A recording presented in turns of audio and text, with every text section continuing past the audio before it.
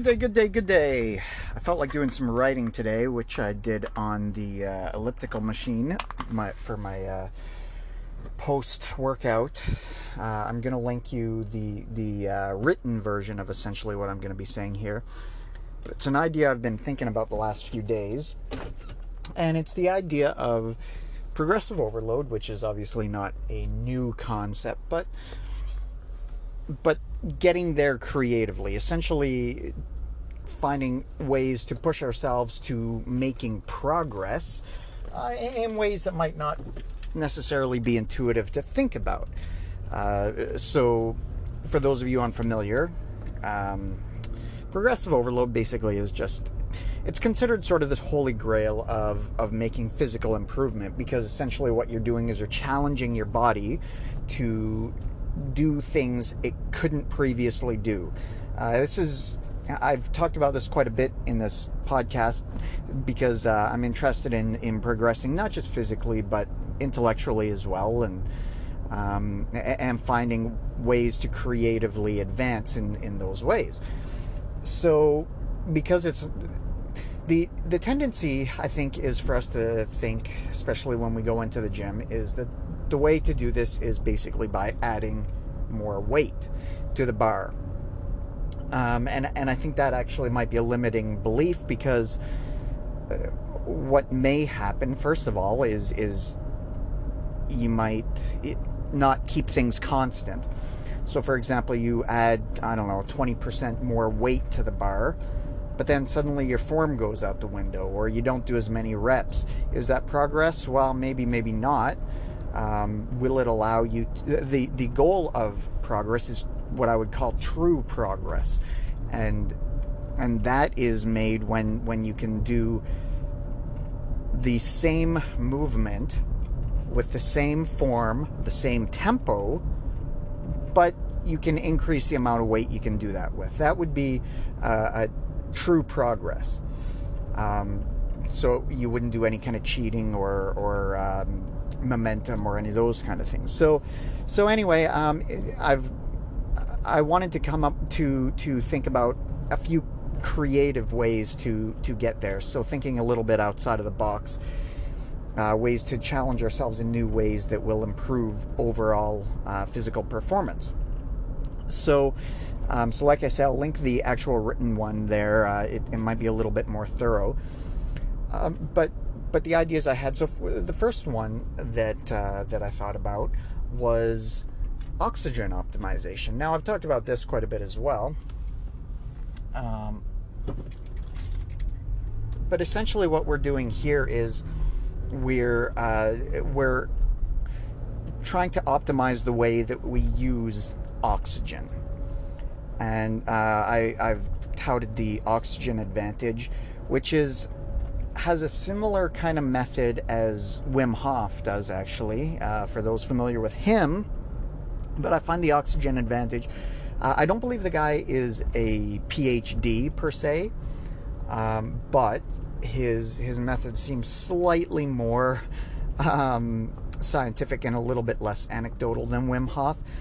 And actually, they do seem to make sense, and in the real world, I've personally had progress with it, overall progress, so just in trying to better utilize oxygen. That's the idea. I mean, we all know oxygen is important, so if we can optimize the way we use it, overall performance is very likely to improve. Little quick tips to doing that. One is nasal breathing. Practice as much as possible. Just pay attention to your breathing, for one thing. Paying attention is probably the key. Are you taking huge, deep breaths? Try to breathe primarily through your nose so you can get the benefits of the nitric oxide improvements, which will help blood flow and help enhance your performance all around as well. So that's the main thing with that. The next one is to add variety to your rep ranges. In other words, periodize, change it up. If you've been following this show, you'll know that what I've been doing is every day I've been changing my rep range.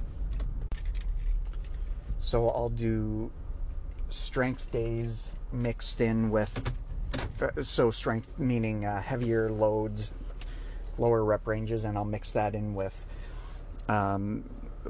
more moderate weights for higher rep ranges, so that you're working a lot of energy systems as well as muscular systems, trying to get a good overall adaptation of everything. So I do truly believe in that. Periodization is an interesting idea, and there's different ways of doing it, and it seems like the best way, although how to actually approach periodization is up for debate.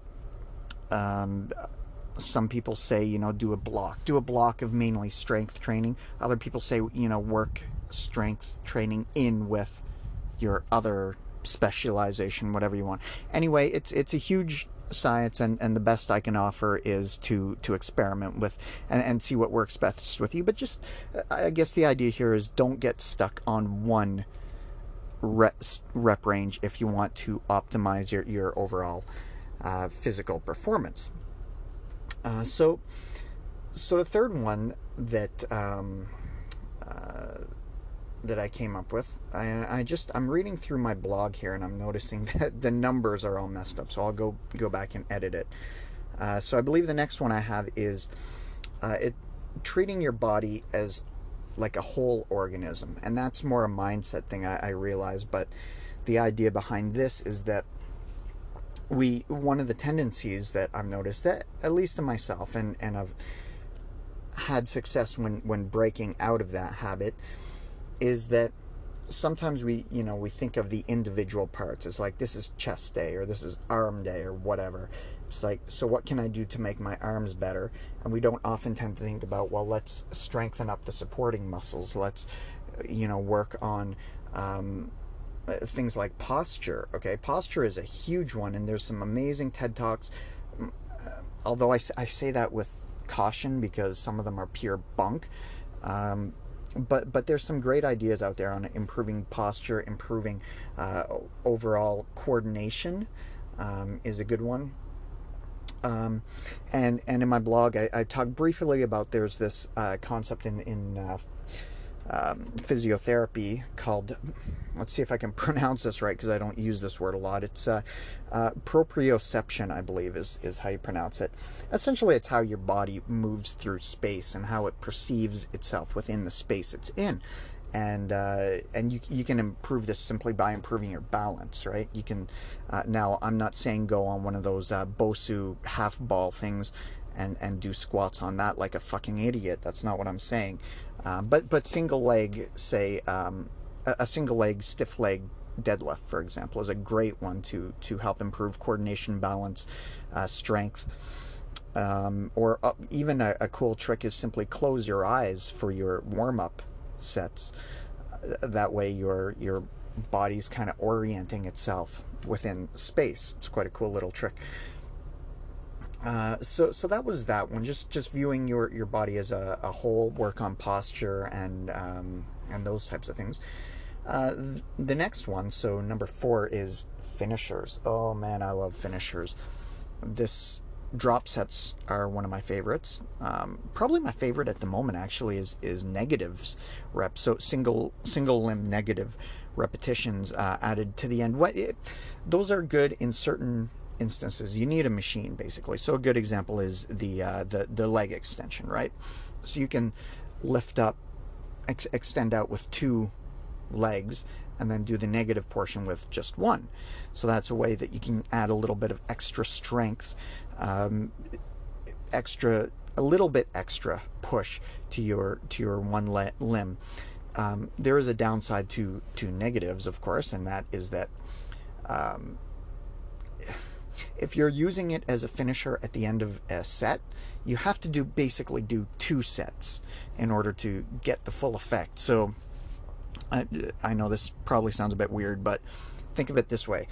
You do your set of leg extensions, we'll say, right?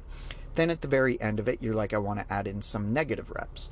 So you probably drop the weight down a little bit, because you don't want the full amount. You'd probably want maybe 20% or so more than you could lift. So let's say you were doing, I don't know, 200 pounds on leg extensions. well, you might drop it down to say 120. Because you can easily do 100 with one limb. You should be able to, but a little bit more probably not. So yeah, 120, 100, even 150, say. So you do both legs to lift it up. That you should be perfectly fine with, and then for the negative, and then just lower it with one of your legs. Again, push it back up, lower it down with one of the legs. You should be able to get three, maybe 4 reps of that in. So that's a good starting point. But then if you switch to the other limb, it's not going to be quite as fatigued. So that's why I'd say add a second set. Do a second set of those, that 200, the regular weight, and then do the other leg with negatives after that. That way the metabolic effect will be similar for each limb. So drop sets are another one, or actually, as you've probably heard me say before, mechanical drop sets I really like. Partial reps for leg curls and things like that. That seems to be quite a good way to just add a little punch. Doing bench press, I'll often do kind of top rep, top partials, just because you've just got a little bit more left to give, and if you can push yourself just a little bit closer to exhaustion, that might help with the progressive overload. Number 5 on my list. Am I at 5 already? Okay, meditate. Let's see. I'll link in here actually a little guided meditation thing that I've been working on. It's been a work in progress for a while, but I use a few ideas. Binaural beats for one thing, and it's just to help you post exercise, to get you in the mindset, help with the recovery, help lower cortisol a little bit quicker. It's one of the practices that's harder to get into, but again, the benefits, once you fully dive into adding some meditation in, especially post-workout when you need that the most, it's crazy how quickly you can jumpstart your recovery. What did I have finally?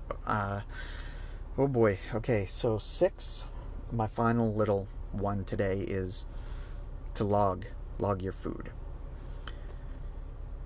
And it's not one that I'm honestly a big fan of. I'm not very good at it a lot of times. But the more adherent I've been with logging food, for some reason that gets you in the mindset of success. And it does have practical implications as well. You can look back on what you ate, especially, if you want to say, oh, I made a lot of progress that week. What was I doing? You can look back and check that out. Or conversely, if, you had a bad week, okay, what did I do? Maybe you'll pick out a little something that didn't seem like a bad food per se, but it's an intolerance. This is how some people have found gluten intolerances or what have you. So something about it just seems to, whether it's the mindset factor or the practicality, the accountability factor, it's one thing that time and time again has resulted in success. So I think that's it.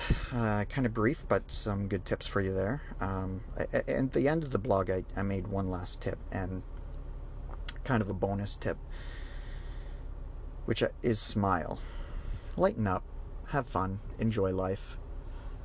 I wrote something here that I don't know where this quote came from, somewhere in the back of my mind, and it's very possible that someone else said it and I just copied it, but I said, lighten up just a little and the world will be yours to conquer. I truly believe that. If we could all lighten up just a little bit, we'd enjoy life so much more. So I'll leave it there. Wish you luck. Like I said, I'm going to link the written version, and I'll also link the meditation file for you. And good luck. Get at her. Let me know how it goes.